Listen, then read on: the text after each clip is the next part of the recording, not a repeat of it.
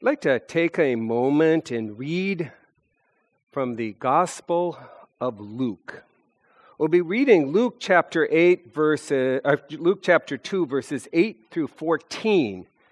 And as you know, each week we've been looking at how things in our culture can illustrate the Scripture.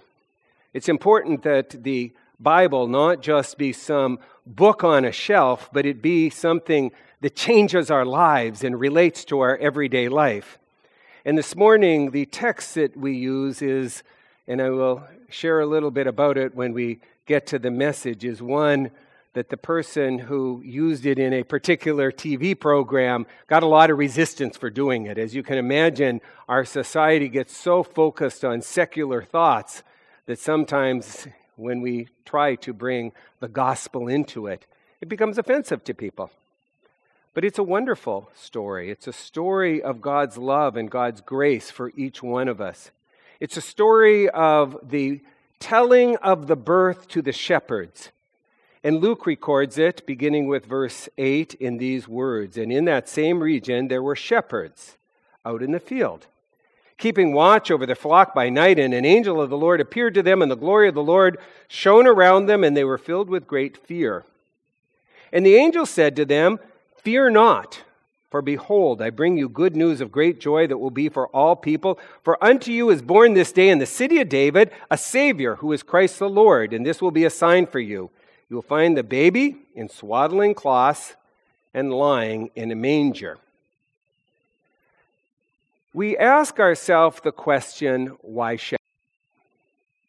Why are the shepherds the first one to whom this announcement gets made? God could have chosen anyone. God could have chosen to do it to the king. God could have chosen to make the first announcement to the Pharisees.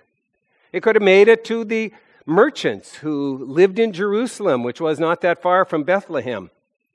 But why do the shepherds? As a child, shepherds always fascinated me. They may fascinate you too, but for me, I think one reason they fascinated me is because I was a shepherd every single year in the Christmas pageant. I remember all of those cute little outfits that were prepared for me, and then, of course, when my boys came along, we made sure that they were shepherds too, so they could follow their father's tradition. But why did God choose them? And why did Luke record them? It's an interesting question. We come to those same questions when we come to the resurrection. Why the women at the tomb? Why were they the first ones who received the good news of the resurrection? It's interesting because as we look in our scripture, we have these messages. We also find people like Charles Schulz, who wrote the Peanuts cartoon. All familiar with it. What sometimes isn't understood is that Charles Schulz was a very devout Christian, very serious about his faith. And so if you go back and you look at his Peanut strip with that understanding, it's sort of like watching Mr. Rogers and realizing that Mr. Rogers is a Christian, he is a Presbyterian pastor, and he was one when he was alive and had his show. He absolutely brought the gospel every single place he could. He talked about reconciliation. He helped people understand their worth. He talked about sin and grace. Well, Charles Schulz did the same thing. And one year, it seems that Coca-Cola wanted to do a big Coke advertisement, and they wanted to wrap it around an idea they had to have Charles Schulz do a Christmas story based on the Peanuts characters. So they contacted him, and there was not a lot of time. It was all done within a few months, and he agreed to put it together. And when he put that show together, which we're all familiar with, some say it is the most popular Christmas show that's shown each year. The one thing he did is at a moment in the middle of the show, and I'm sure if you've watched the TV special, you've seen it yourself, Charlie Brown is frustrated and it says, "Can anybody tell me, or does anybody know what the meaning of Christmas is?" And out walks Linus. Everything quiets down. He's on the center of the stage, and he speaks Luke's gospel. He takes the very same passage that I just read a few moments ago. Then he comes back to Charlie Brown and goes, that's what Christmas is all about, Charlie Brown. Fascinating, though, he didn't go first to the birth, he went to the shepherds. It got that same question to me. Why the shepherds? So as we look at our gospel text this morning, let's listen to why the shepherds, why they were important. Because as we understand why God chose the shepherds and why Luke records the story of the shepherds, we start understanding the meaning of Christmas that gets lost all over the place. I'm sorry, the disagreements that we have with families at Christmas time, those are not the true meaning of Christmas. The frustration that we have when we feel like we need to do one more thing, those are not the true meaning of Christmas. Having the perfect meal or the perfect decorated home, those are not what Christmas is all about. Christmas is a time in which we reflect on this amazing thing, that God loves this world so much that he sent us his Son. So I guess this morning, not only do I proclaim the gospel, I guess I also am here agreeing with Linus. The story of the shepherds really does tell us what Christmas is all about. It begins with the setting. It doesn't start with just anything. It doesn't say, now let me tell you a story that took place in Plymouth, Massachusetts, but it lets us know that near the town of Bethlehem, again in verse 8, in that same region, you get the setting. You know that when Luke is telling the story, he's telling you exactly where it takes place. And in that same region, near Bethlehem, you can read about it in the Old Testament book of Genesis. It's a tower that continued throughout the years. There was a tower called the Tower of Eder. It was near Bethlehem. What's important is by that tower, there were shepherds, and those shepherds watched over the sheep in their fields. But those sheep weren't just any sheep. Those were the sheep that were used for the temple sacrifices. So think about that. Our Savior is born in Bethlehem and out on a field near a big tower where these particular shepherds would gather for the purpose of tending the sheep that would be used for temple sacrifices. Those are the shepherds to whom the announcement is made. Those reading the story in the first century would have known that.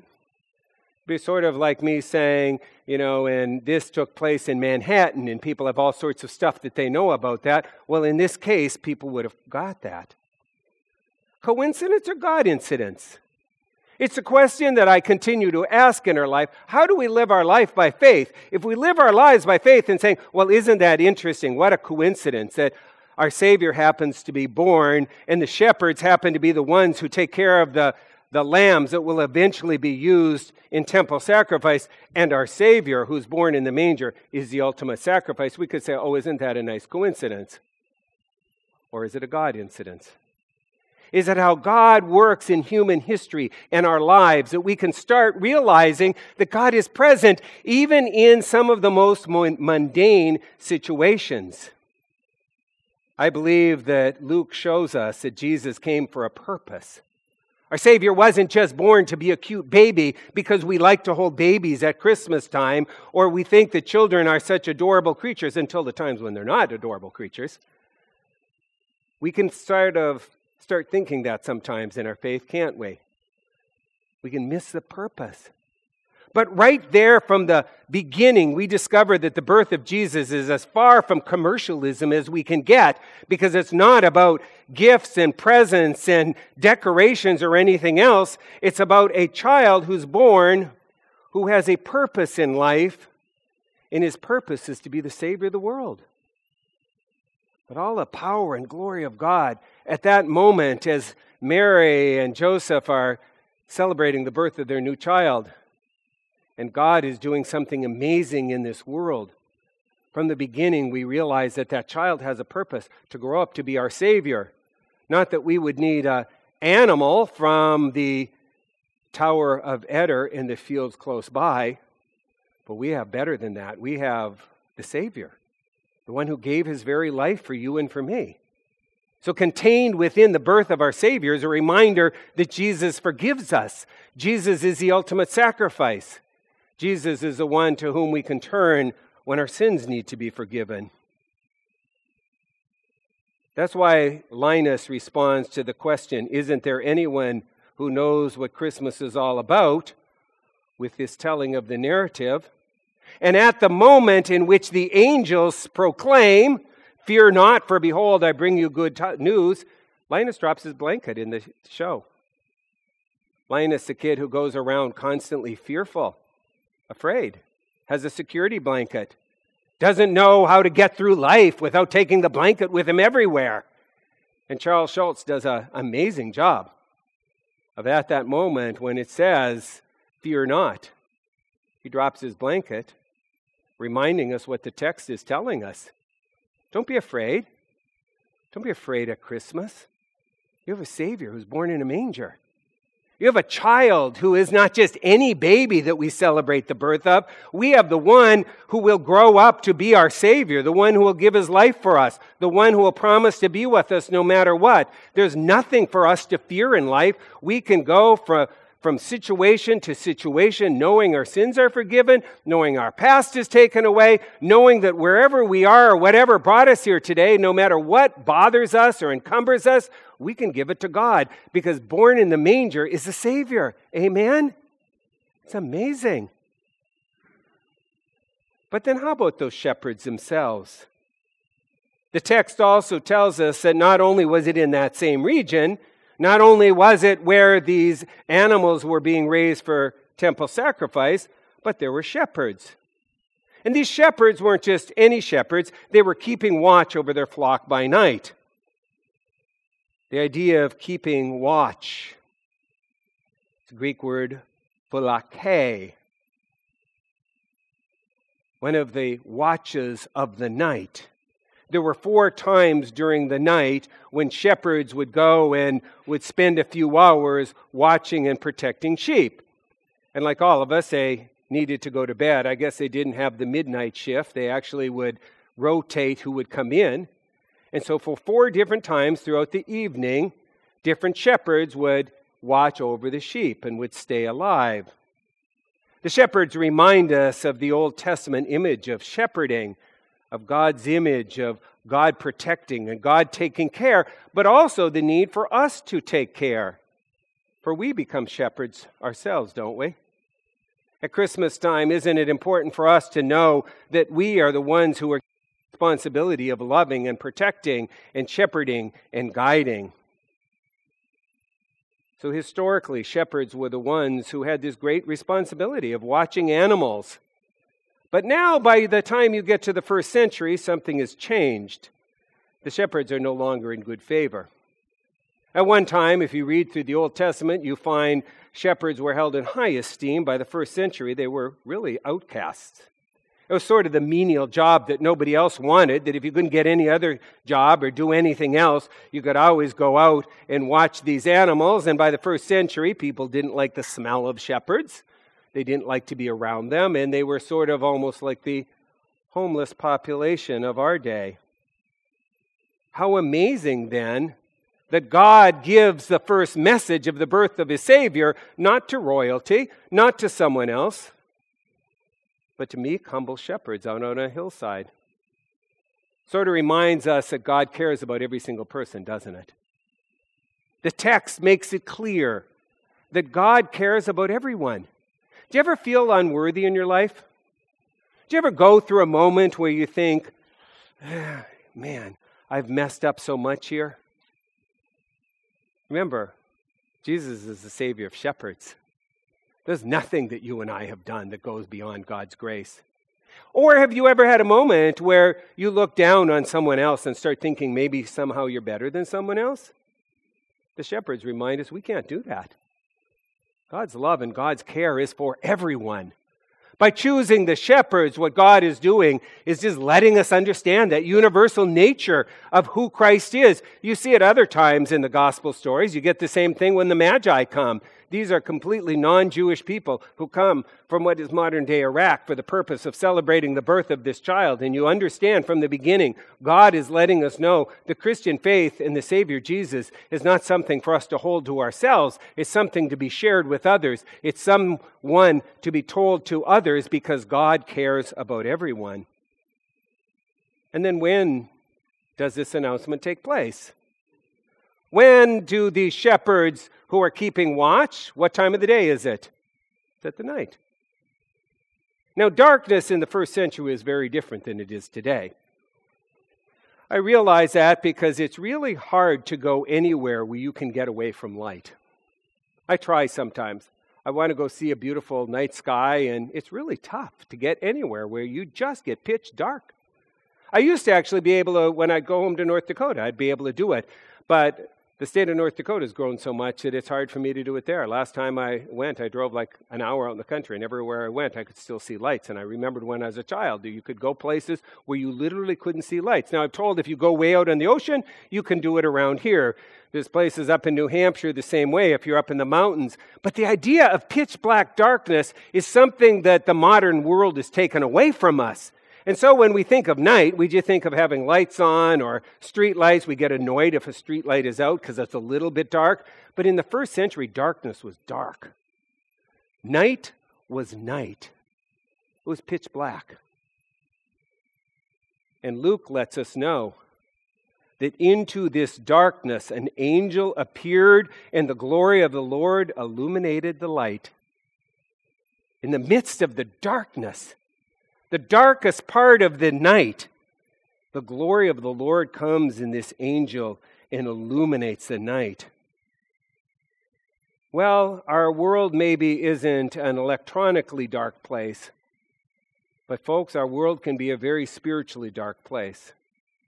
We walk out of the safety of our sanctuary and we go to the streets, there are things everywhere. There are behaviors, there are attitudes, there are prejudices, there are drug and alcohol problems, there are domestic violence, you name it, there are problems everywhere. The darkness that we face in our world is constant. Where do we turn when there's darkness? Where do we turn? We turn to the Savior. We turn to the light of the world.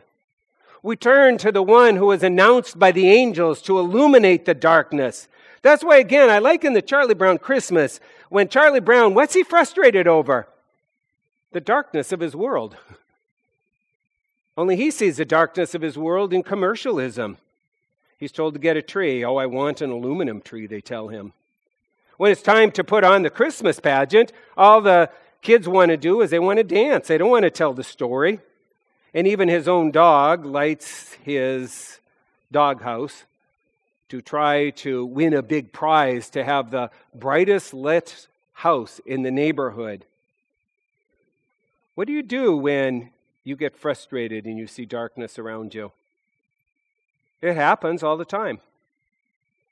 First of all, Christ is the light of the world, and the first thing we're asked to do is to bring that light to others, to pray with others, to let our light shine before others, that they would see our good works and glorify God. But how about yourself? When you're in the midst of something that looks dark, look at something else. Look at what God is doing. All throughout the Scriptures, it reminds us that when our mind is focused on something negative, quit focusing on that because it will tear us down every time, and put our minds on something good. Paul in Philippians talks to us the same thing about putting our mind towards joy and something positive and celebrating what God's doing in our world. That's why I call it the 10-minute rule. When you and I get focused on something negative and keep looking at something negative, we enter into the darkness. We become part of the problem.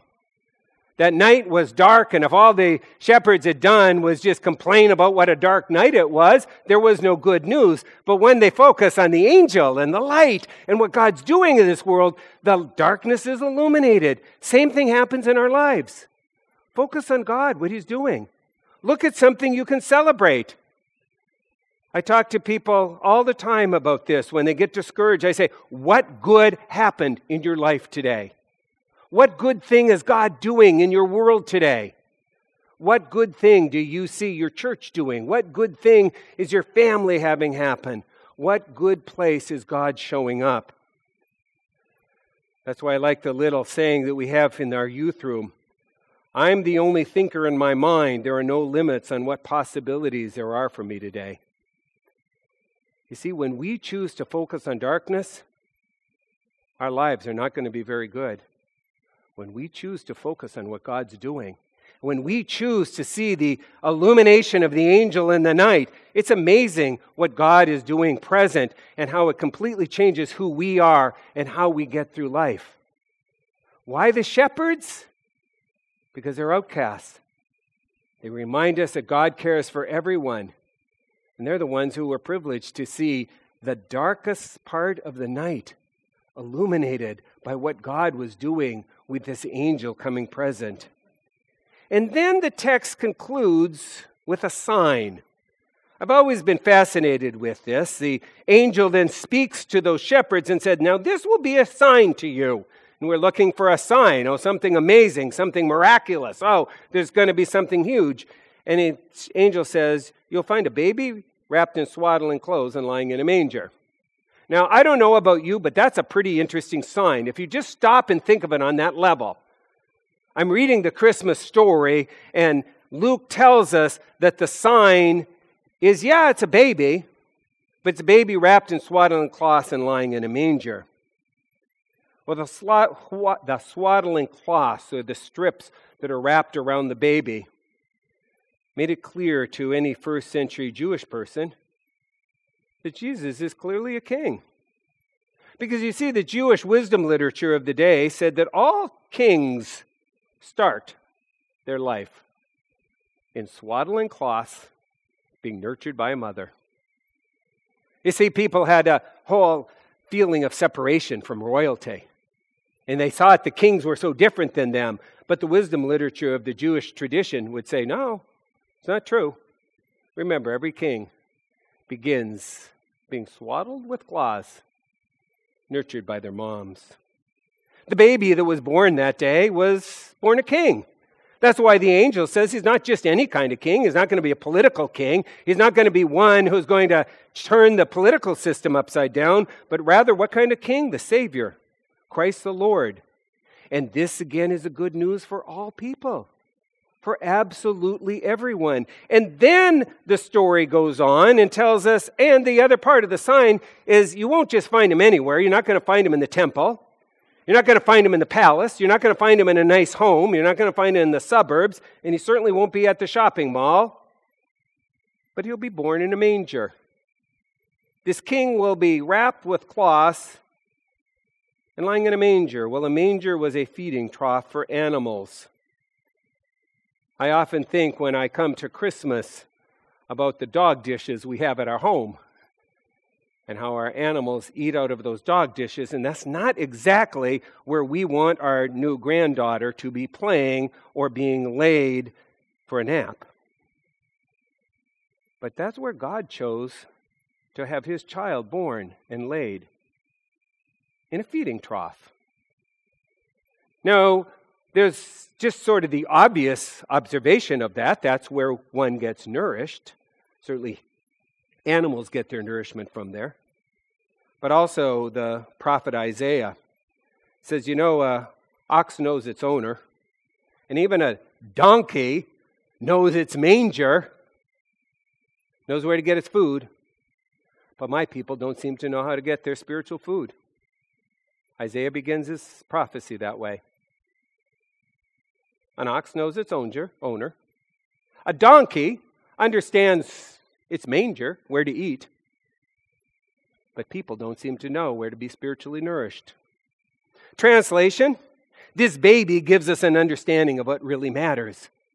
Our nourishment, our minds need to quit being focused on all the stuff from our secular world, all the things that the world around us wants to proclaim to you, all the false messages that are going to tear us down, all the division that tells us it's okay to have your opinion and fight with someone else and break relationships with people over these things.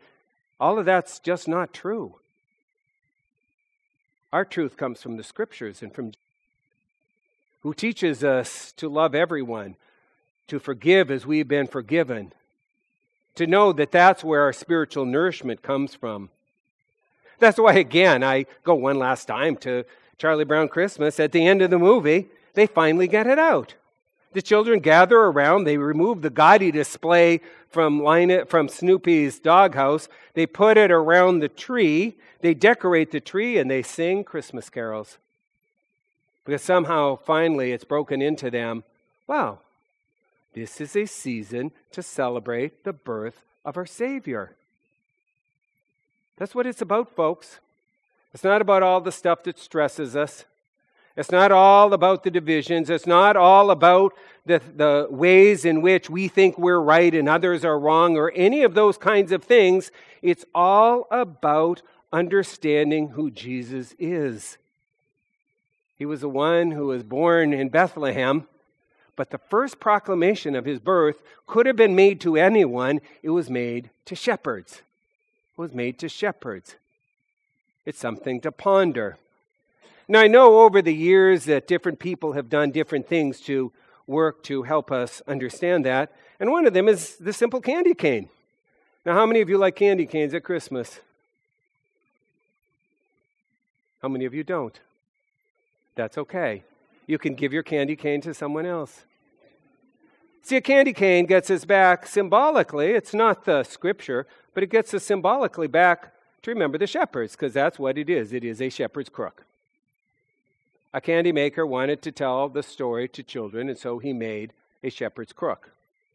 And in the shepherd's crook, it's interesting, there are two colors, and a real candy cane, I always talk about the fake candy canes, these are the real candy canes, have two colors. They're white and they're red. The red represents Christ who dies for us, the blood that was shed on the cross. And the white represents the fact that we are made pure. We are cleaned by God. We don't clean ourselves up. God's grace forgives us and cleanses us. It also has 3 stripes. Did you know that? Every real candy cane has 3 stripes. Represents the Trinity. Father, Son, and Holy Spirit. But what's also interesting is one of the 3 stripes is actually a whole bunch of little stripes going together, and it reminds us of the rope that they used to bind our Savior at the time of his death. Even the choice of peppermint is a choice that was to remind us of the herbs that were used at the death of Jesus and also what was presented by the Magi in his birth. So this Christmas, as we go these last couple days and we think about a lot of other things, I invite us to be thinking about why the shepherds. That's really why I have the candy canes this morning. All those symbols are within it, but why the shepherds? Why Luke records for us that the first announcement was made to the shepherds, and why God chose the shepherds to be the first recipients. Because we can find ourselves at some time feeling unworthy. It's good to remind ourselves that if God chose the shepherds, God chooses us. We may find ourselves judging someone else, and we may say, if God accepts those shepherds, I need to accept others. We may find ourselves feeling unforgiven, and we remember where the Savior was born and what the happening out on that land. That's where the animals for this temple sacrifice was taking place. We find ourselves preoccupied with things that are stressing us and taking us down and bothering us at the holiday season. And then we stop and we think about how in the dark of the night it was those shepherds. No matter how dark it was around them, no matter how much they didn't like that was going on, no matter how fearful they may have been at that moment and have a startling thing happen, which I cannot imagine what that would be like, to be out in the middle of a dark night and all of a sudden this thing happens, and they were certainly afraid. But they were told not to be afraid, but to focus on the light. Look what God's doing in your life. Look what God's doing in our world. Look how we can focus on that. We're not going to take communion this morning, but we're going to do it the same way. I'm going to invite you to come forward, and I'm going to give you all a candy cane. Only remember, it's not a candy cane. It's a shepherd's crook. Because I invite you this Christmas to remember why God chose shepherds to be the first recipients of the good news. Amen.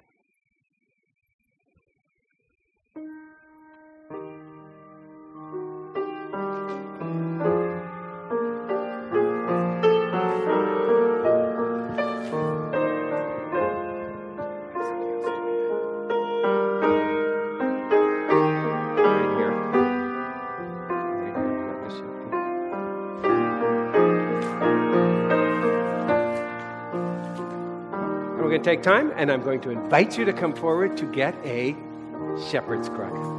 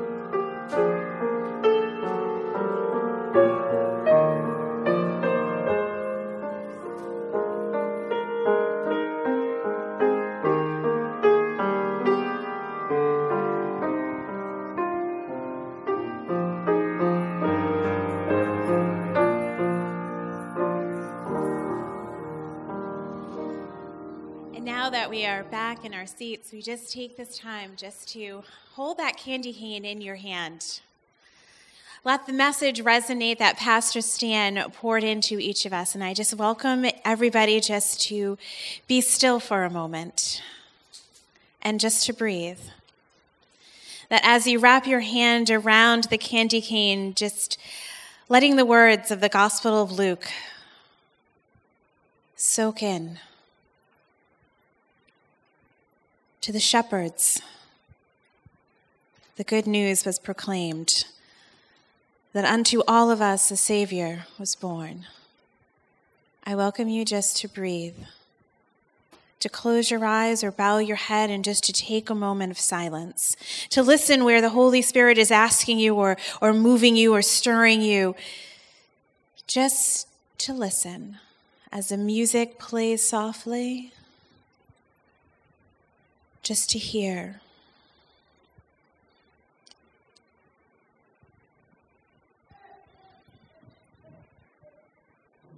And we offer this prayer. Dear God, thank you for this day and this opportunity, this ability for us to come together and worship and praise your name, this moment for each and every one of us to be still, humbled in your presence. Reaching out to you, knowing that you have always loved each and every one of us fully and completely. That the joy of this season is that unto us a Savior was born. That through him our sins and forgiveness, that we can release our fear and walk boldly into this time and this place and this season that you have placed each and every one of us. To love you and to love one another with our whole hearts, our whole minds, and our whole souls. Thank you for this opportunity for us to come together and to glorify your name, for this opportunity for us to be still and to hear what our hearts need to hear. We pray all this in Jesus Christ's name, who as a baby was swaddled and laid in a manger, for our spiritual fulfillment and fullness, so that we, being co-heirs of a kingdom, are offered our salvation. We pray all this in his name. Amen.